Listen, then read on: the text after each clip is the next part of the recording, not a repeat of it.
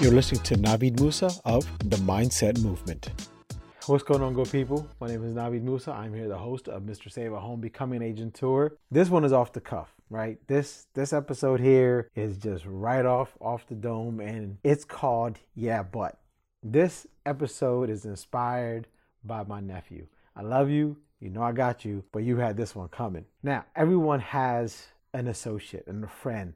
It's the yeah but guy or the yeah but girl or the yeah but person. What does that mean by yeah but? Well, that's the person who you tell them something positive and they come back with yeah but. That's yeah but. That's who that person is. And that's what this episode is going to talk about.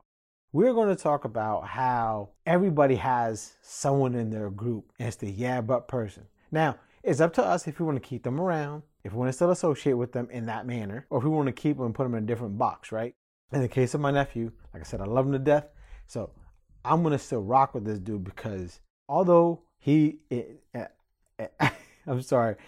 although he is my nephew, I'm still going to make sure I hold him accountable for what he says, right? So it got to a point that we had this group message going on. I changed his name on my phone, his contact, first name is yeah, last name is but. And so whenever he calls me, if it shows up, or texts me, that's what it shows up. He doesn't like it. He doesn't like it at all. But I told him, I'm going to keep this on until you prove me wrong, until you get out of that yeah, but frame of mind. And so he's like, okay, whatever, Unc, I'll take care of this and whatnot. So anyways, my point was that we all have a choice of where we want to put people in our lives, right? So this yeah, but individual that's in your sphere, in your inner circle, outer circle, whatever, we have a choice because I think there's two types of yeah, but peoples. There is the type that will always be yeah, but. No matter what you do, you'll give them all the tools, all the recipes to cook good meals, all the formulas to evaluate how to flip a property, all the formulas on how to, or all the questions to ask for putting a tenant in there in the rental. They'll never do it. They'll always have something. At the end of the day, what that something is just fear.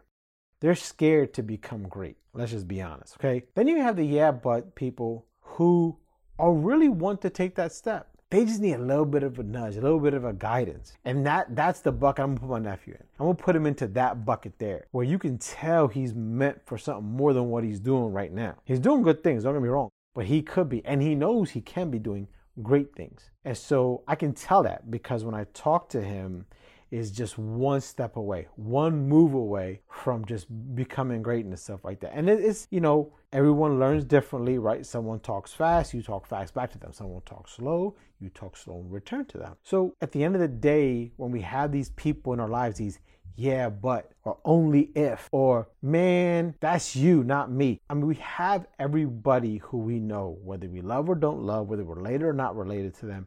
They're there. They're there for a reason. That reason is we choose them to be there. We want them to be there. We keep them there. In my opinion, it is on us to see what version, of the yeah buts they are.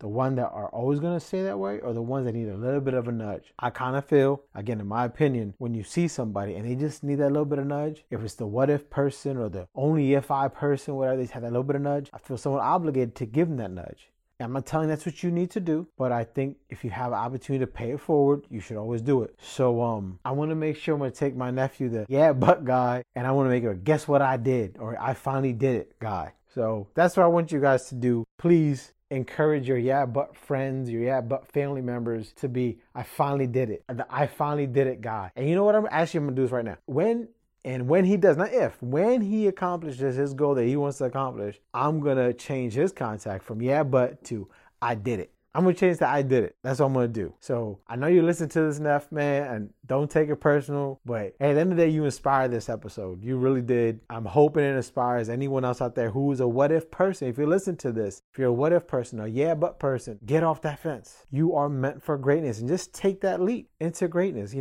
Write that first contract up. If it's, for buying a home, write that first contract up as a listing. Go ahead and that property you were looking at, you want to invest in, write it up. Even if they reject it, you got 90% out of your system of writing it and what contingencies, or is it a cash deal? I need to get a lender involved. I need to get a private lender involved. You've done all that base work to get the offer in. those things take that yeah, but person to the I did it person. And again, even if you write the offer and you don't get it approved, yeah, I did it. Yeah, I wrote an offer. It didn't get approved, but you can't control that part. You can control the part where the action takes place, where you're actually writing it. You're writing it down and submitting that offer. So that yeah, but person, which could be you, listen to this, you can become the I did it person. So let's go. Let's get it. All right? Be well, be good to each other.